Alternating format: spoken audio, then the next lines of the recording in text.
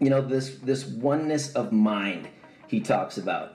Being of literally means of one accord, or literally it means united souls, like one soul. So I'm your soul brother, or you're my soul sister, and we have this united soul that Christ has put us together, that he wants us to be united at a soul level. And when we have this unity, it makes Jesus' joy complete. How else can we make Jesus' joy complete? He goes on in verse 3 and 4, and he says, in humility, value others above yourself.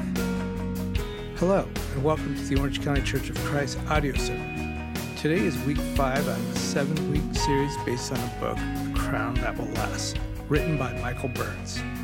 Our lesson today will be led by Steve Stevenson, who serves in the Orange County ministry.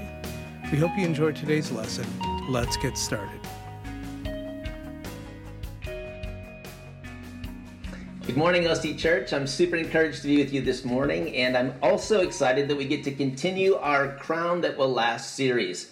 Last week we talked about the identity of Christ, and this week we are going to talk about the power of cultural humility. So go ahead and turn your Bibles to Philippians chapter 2. Let's go ahead and pray, and let's get into it. Father, I want to thank you, God, for this time to be together. It's so encouraging to be with the church, God. So encouraging to be able to open up your word, to be able to listen to what your Holy Spirit has to say to us. And I pray, God, that you would just allow this time to be a demonstration of your Spirit's power. Please take me out of the way and let your words say what you want people to hear. I love you. I ask all this in Jesus' name. Amen. And so, guys, I wanted to give a little bit of background on the text here. Paul is writing to the church in Philippi, and Philippi is a Roman colony. And so in a Roman colony, there are Roman soldiers, of course, but specifically Philippi is filled with retired Roman soldiers. And these soldiers were sent out really to the far-reaching areas of the Roman Empire so that they could teach the ways of the Roman, what it means to be a Roman citizen. And so active Roman soldiers also served in Roman colonies, and they would basically, walk around, and at any moment they could just say to people, hey, what's your good confession? And the only proper response to that was, Caesar is Lord. That was the expectation, that you would say Caesar is Lord. And you'll find that in the text here in Philippians 2, later in around verse 11, Paul addresses that issue, and he says, look, no, the only proper response, if that was to ever happen to you, is that Jesus is Lord. And so he encourages the disciples, hey, look, when that happens, you've got to realize and understand Jesus is Lord, and that's true, so don't be afraid to have the courage to say those words when you get put in that position. And so when the Christians were put in that position, they were prepared. They knew what to do. They knew what was expected. They knew what Jesus wanted them to do. But, we should also know about the Roman culture is that it was a shame-honor society. And so they had 7 different classes that they put everyone in. From really the top to bottom, it was the patrician, the senator, the equestrians, the commons, the freed people, and the slaves. And so people of Rome would literally work their entire lives striving to rise through the classes so that they could somehow feel like they were valued, that they would receive honor in that society. And of course, if you were on the lower end of society, if you were a slave, you got the opposite of honor. You were shown shame. And it was a very difficult environment to live in. But it was in this context that Paul writes the letter to the church in Philippi. And it was in this context that he calls them to live this life like Christ, which was a life of humility, which, in that day and age, humility was considered a weakness. It was considered shameful. And so he's writing this to them, and he's trying to help them understand that although the culture of that particular day doesn't embrace the servant, it doesn't embrace those of a lower class for any reason, in Christ, we all can love each other. It doesn't matter what class you are in, like it mattered back then. And as Christians, we have to live this countercultural lifestyle. So we pick it up in Philippians chapter 2, verse 1. And as Paul begins this text in Philippians 2, verse 1, he says, therefore. So now whenever the Bible says therefore, what we have a responsibility to do is to figure out, what is it there for? And so if you back up to Philippians chapter 1, verse 27, you can see the context of what Paul is about to say in Philippians 2. And so he says in Philippians 1, verse 27, he says, whatever happens, conduct yourselves in a manner worthy of the gospel of Christ. Then whether I come and see you or only hear about you in my presence, or in my absence, I will know that you stand firm in one spirit, striving together as one for the faith of the gospel. And so he's trying to inspire them, hey, we're going to strive together for the faith of the gospel. We're going to stand firm in one spirit. We're going to live this life worthy of the gospel. And so then we skip to Philippians chapter 2, verse 1. And then he says, therefore, if you have any encouragement from being united with Christ, if any comfort from his love, if any common sharing in the Spirit, if any tenderness and compassion, then make my joy complete by being like-minded, having the same love, being one in spirit and of one mind. Do nothing out of selfish ambition or vain conceit. Rather, in humility, value others above yourselves, not looking to your own interests, but each of you to the interests of others. I mean, wow, this is Paul, man, teaching on humility that was so countercultural to the core of this, of what was going on in Philippi as a Roman colony. He called them to kingdom living. You got to live under the reign and rule of Christ, not Caesar. Paul called them to follow Jesus' example of humility, to value others better than yourself. And then, he calls them to live this life really that would require an immense cultural humility that honestly the world up to that point probably had never seen, especially in that particular city. And so cultural humility would be a powerful example to a lost and hurting world that needed love and acceptance. So how can we tap into this power of cultural humility? How can we today in the modern church tap into this power of cultural humility? The first thing that I see as Paul calling us to do is to seek to make Jesus' joy complete. Now think about that for a second. If you ever just sat down and thought, what would it mean for me to really make Jesus' joy complete? It'd be a great time of meditation for you to do that at some point, but we're not going to take the time to do that now. But I will say that Paul gives us some very clear practicals. He says, first of all, that you have to have the same love. You have to have the same love as Christ. Of course, we know Jesus laid down his life for you and I. We know that. We know he laid down his life for us. And so to have the same love, we've got to be willing to lay down our lives for others.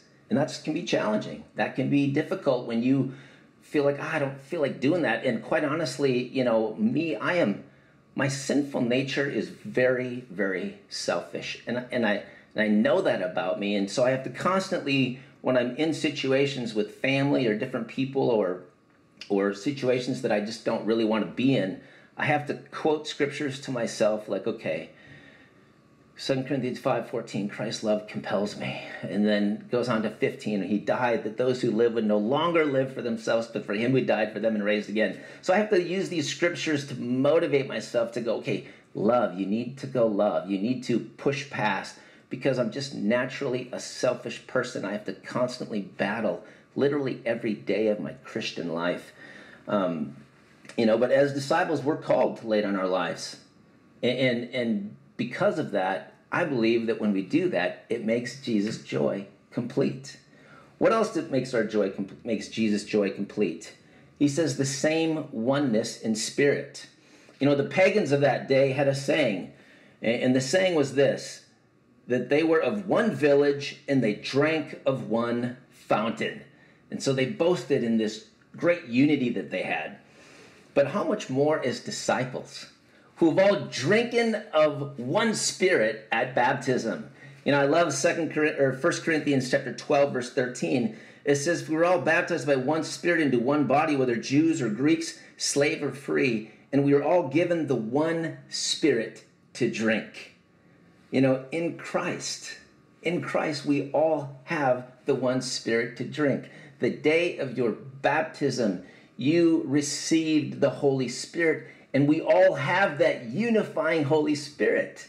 And we all have that opportunity to be able to live by the Spirit so that we can make Jesus' joy complete. You know, how about in this oneness of mind he talks about, you know, being of, literally means of one accord, or literally it means united souls, like one soul. So I'm your soul brother, or you're my soul sister, and we have this united soul that Christ has put us together, that he wants us to be united at a soul level. And when we have this unity, it makes Jesus' joy complete. How else can we make Jesus' joy complete? He goes on in verse 3 and 4, and he says, in humility, value others above yourself. You know, that's challenging, because he says there in verse 3 specifically, do nothing from selfish ambition or vain conceit, but in humility, value others above yourselves. Let each of you look not only to his own interests, but also to the interests of others. You know, what keeps you from having the humility to value others above yourself? What keeps you from doing that? You know, what can keep us from experiencing the power of cultural humility? You know, if we can't value others above ourselves, we can't experience the power of cultural humility. You know, what do we need to repent of if we're not experiencing this? Because Paul also gives some practicals. He says, first of all, you got to repent of selfish ambition. And we go, what is selfish ambition? I don't really know what that is. I'm not quite sure. What does that really mean practically? You know, it's a little bit difficult to define, but James 3:16 says that where you find, you know, disorder and every evil practice, there you find selfish ambition. And so if you're in your life and you're going, man, I feel disorder, I feel like I keep falling into these same sins over and over again, I feel like I'm in a rough spot, you know, you got to examine, am I being selfishly ambitious? Or he says vain conceit. You know, what is vain conceit? It's really empty glory for yourself. It's living a life that's really for your glory and not for God's glory, and it leaves you empty. And if you live this life, and I've done this, and I've pursued things and for my glory, and the more I pursued it, the more I thought, okay, I got something here, this is great, but then I need to get the next thing. And every time I would get that, I would feel empty. And that is the way we can sometimes go throughout life. If I have this job, or if I have this career, if I live in this neighborhood, or if I live, you know, in this community, then I will be accepted and I will be considered, you know, valuable in some way. And so the calling here is really a challenge for us to be able to ask ourselves, do I struggle with vain conceit? Because vain conceit makes you go, you know, I can live however I want, and I don't have to give an account to anybody, as though somehow you don't live under the reign and rule of Christ. And so we got to really make sure that we're not living that way, especially as disciples in God's kingdom. And then he mentions self-interest. And we all know that when you're completely self-focused, you know, you don't experience what you need to experience as a Christian. You don't get to experience cultural humility if all you can think about is what you want. And you know, when I studied the Bible to become a Christian, the person who studied the Bible with me said, you're probably the most selfish person I've ever studied the Bible with. And it was true, because I had all these self-interests, but my interests did not include other people. And so God has continually put that on my heart to remind me, hey, this is who you are outside of Christ. But that's not who I want you to be. And so he puts out this high level of passion and desire for each one of us to consider others better than ourselves, to not have a focus of self-interest, but an interest of others. And so to have cultural humility, you have to consider others better than yourself. And when you think about Jesus, I mean, my goodness, he leaves the culture of heaven to come to the culture of earth. You talk about culture shock. There is no greater culture shock than that. But that was what Jesus was willing to do. He was willing to leave his culture to come and serve in the culture of mankind and be able to lay his life down for us. Did Jesus have ambition? Yeah, I mean, I'm sure he did. But he used his ambition to save you and I. Did Jesus have the potential for vain conceit?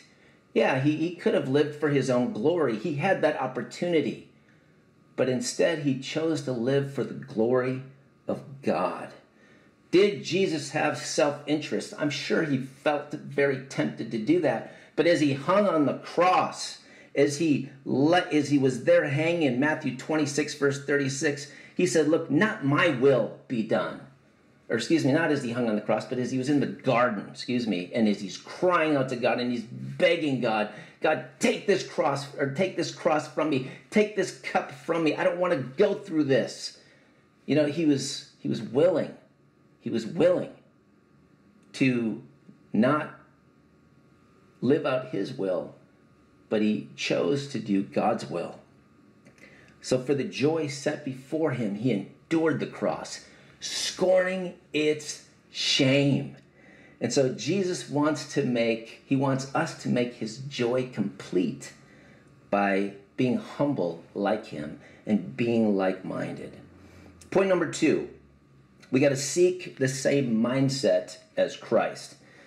In verse 5, it says, in your relationships with one another, have the same mindset as Christ Jesus, who being in very nature God, did not consider equality with God something to be used to his own advantage. Rather, he made himself nothing by taking the very nature of a servant, being made in human likeness, and being found in the appearance as a man, he humbled himself by becoming obedient to death, even death on a cross.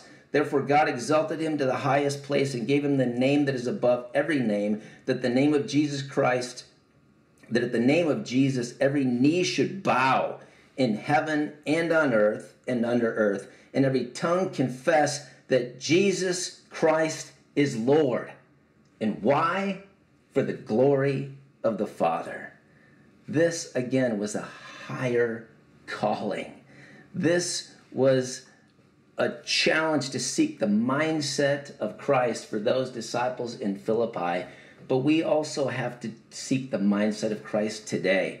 And so, as Paul goes after the culture of that day and he instructs the disciples to be countercultural, we too have to be countercultural through humility, like Christ humbled himself, through taking on the very nature of a servant like Christ. And this would require great cultural humility to do so. At this point, I'm going to have my wife share about some things that are on her heart as well. So, good morning, church. It's really great to get a chance to share this morning. And I'm really grateful to share about this and even talk about this as an entire church and to study out cultural humility together, through the Crown That Will Last book.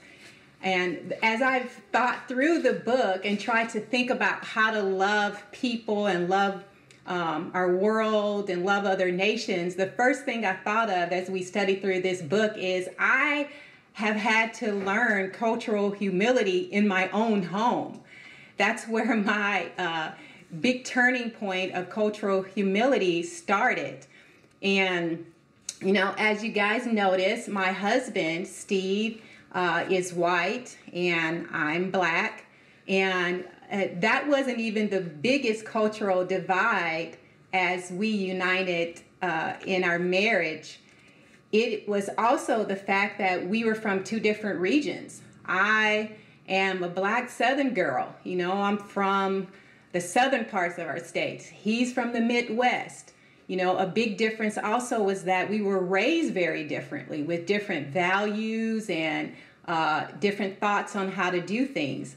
And so when we first got together and before we got married, I had been single and a part of the church for about 8 years. And I had roommates. I lived in households with sisters, and it seemed to go just fine. And so I didn't really learn that much about cultural humility. In fact, I thought that I had a pretty good heart because I had all type of friends in high school and college, and I just never thought that that was something that I struggled with until I got married. And it was not too long after I got married that I realized how much I struggled with. And we ended up having a lot of battles. You know, I found myself looking down upon how he was raised. I also felt like he looked down upon me and how I was raised. I found myself being super critical of different things that he did and different things even that his family did or how they operated. And he was critical of me and my family and the way we did things and the way we operated. And another big cultural, I don't even know if this is considered cultural, but another big thing that was really hard for me is, you know, being a woman and really submitting myself and having this partnership with a man in my life because I wasn't raised with a man leading me or leading my household. And so that was probably a bigger shift than anything is surrendering my control or sharing my control, if you will, with this new man in my life and in my household. So the biggest thing and the biggest turning point for me was humility. I just realized I had so much pride about who I was on route to be, how I was raised, my vantage point and my viewpoint. And I had to really go on a deep dive, and still a deep dive to this day, with humility. And Philippians 2, the scripture Steve's been reading about, is absolutely by far my favorite scripture about humility. I remember putting it to memory like within my first year of it was pointed out to me within my first year of being a Christian, and me putting it to memory within the first year. So that shows that, you know, I really needed it. But I just love the beautiful passage and how it talks about Christ, his humility. And it talks about him who being in the very nature of God and being like him and being in his very nature, having the very characteristics, the very opportunity, he was in sync with God. And although he had that, he took on being a servant. And that scripture really cut me because it talks about if you have any encouragement, if you really love, if you felt fulfilled, if God has given you anything good, then be like-minded, make his joy complete. And so, of course, I felt like God had given me so much. He gave me a new life. He gave me the opportunity to start all over. So, of course, I want to be like-minded in him, like-minded like him. And one of the things that I learned about that word servant, the Greek word for that word servant is doulos. And what it meant, this is Jesus becoming this. And of course, Jesus knew that and knew him taking on being a servant is that doulos, what that means is that type of servant is that you are born into being a servant. And there's three main characteristics of it. And one of the characteristics is that you are a servant for life. Once you're born into this servitude or being a servant, you're a servant for life. The second characteristic of it is that your will is in total submission to the master. Your will is in total submission to the master. And the third characteristic is that your interests are totally integrated with the master's interest and his point of view and his perspective. And it's what the master feels like matters is what matters to you. And so studying that out and doing a deep dive on that really convicted me, because that's exactly how Jesus was. And that is what he is calling me to be. First of all, starting in my own home, in my own household, and then to those outside of my household, is that when I got baptized, I was born into being this servant. And I definitely want to be the servant for life. And I definitely want to surrender my will completely to my master's will. And I definitely want my interest to be what his interests are. And that's one of the things that through this pandemic and through, COVID, that I've realized is that Jesus's interest, God's interest is for us to gather the nations. It is to love and to reach out and to help people to know Jesus. And that's one of his interests. And so that's what I've been striving for, just to share. That's what I've been striving for, is just to figure out how to love others around me and how to love my neighbors, and to be interested in them somehow through this time, to love them, to reach out to them, and to care for them. And so as I stay on this journey to have humility and the humility that Christ has, I just encourage you to join with me, and as we partner as brothers and sisters, as soul brothers and soul sisters together, to strive to have the same humility that Christ had in his time, and as he calls us to have now. Love you guys. Thank you, babe. It's very encouraging. My wife shared about different challenges that we've had, and it's not like those challenges have completely gone.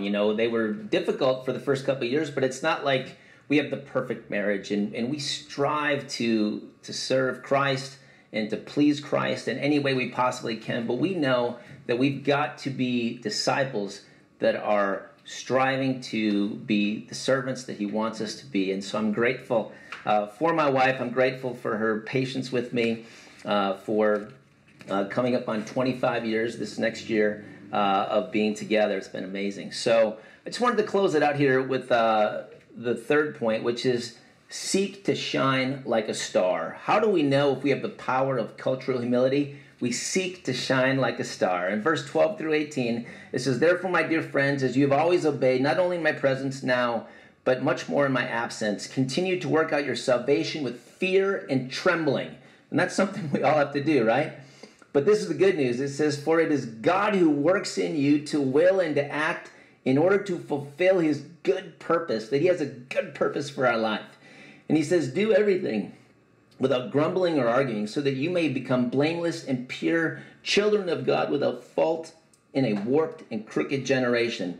Then you will shine among them like stars in the sky as you hold firmly to the word of life. And then I will be able to boast on the day of Christ that I did not run or labor in vain.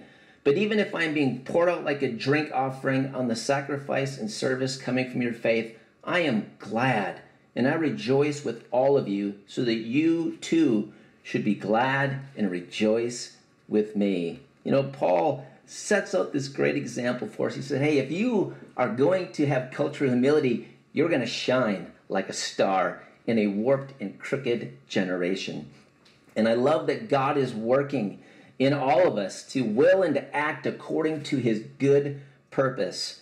But the truth is none of us are perfect. And so we have to work out our salvation with fear and trembling. We got to keep being honest, keep being real, keeping, having integrity about who we are so that we can be this person that shines like a star. And then he gives us a couple challenges. Stop grumbling. Stop arguing. That happens. You got to take that advice in the home first. But maybe even as you're getting ready to post something on the internet, stop grumbling. Stop arguing. We got to think about these things because this is the expectation that as disciples, we shine like a star in a crooked world. We've got to be above and beyond. We've got to be countercultural. We've got to live under the reign and rule of Christ. This is the expectation of a disciple. This is the life that Jesus has called us to. And so we also are called to hold firmly to the Word of God. And I'm grateful. I'm grateful that we have this book, A Crown That Will Last, because it's rooting us deeply in the Word of God. It's helping us to understand how we're supposed to be living in this world under the reign and rule of Christ as citizens of the kingdom of God who seek to do His will here on earth as though we were in heaven. And so I really want to encourage you that we've got to keep studying our daily quiet times. We got to keep serving Christ. And as we seek to make Christ's joy complete, we've got to understand that He also wants us to have the same mindset as Him, and that He wants us to shine like stars in this world. With this heart and mind, we can experience together the power of cultural humility. And at this time, let's go ahead and pray as we take communion together and remember the incredible humility that Jesus had when He came and died for us on this earth. Let's pray. Father, I want to thank You. God, it's amazing to think about Your cultural humility. It's amazing to think about You leaving heaven to come to earth. It blows me away to think that You are calling me to that same love, to that same heart, to that same mindset. God, I want to be like You, and I want to remember You when I feel selfish, when I feel irritated, when I feel like I want to argue, when I feel like I want to grumble. God, help me to remember You, to remember that You did not consider equality with God something to be grasped, but You made Yourself nothing, taking on the very nature of a servant. Give me that heart, God. Give us that heart. Help us to be a church that shines like a star. I love You. I ask all this in Jesus' name. Amen. We hope you enjoyed today's lesson and look forward to being with you next week. You can find more information about our church on our website, occhurchofchrist.com. You can also watch live services on our Facebook and YouTube pages, which are also located on our website. Thank you for listening, and may God bless you.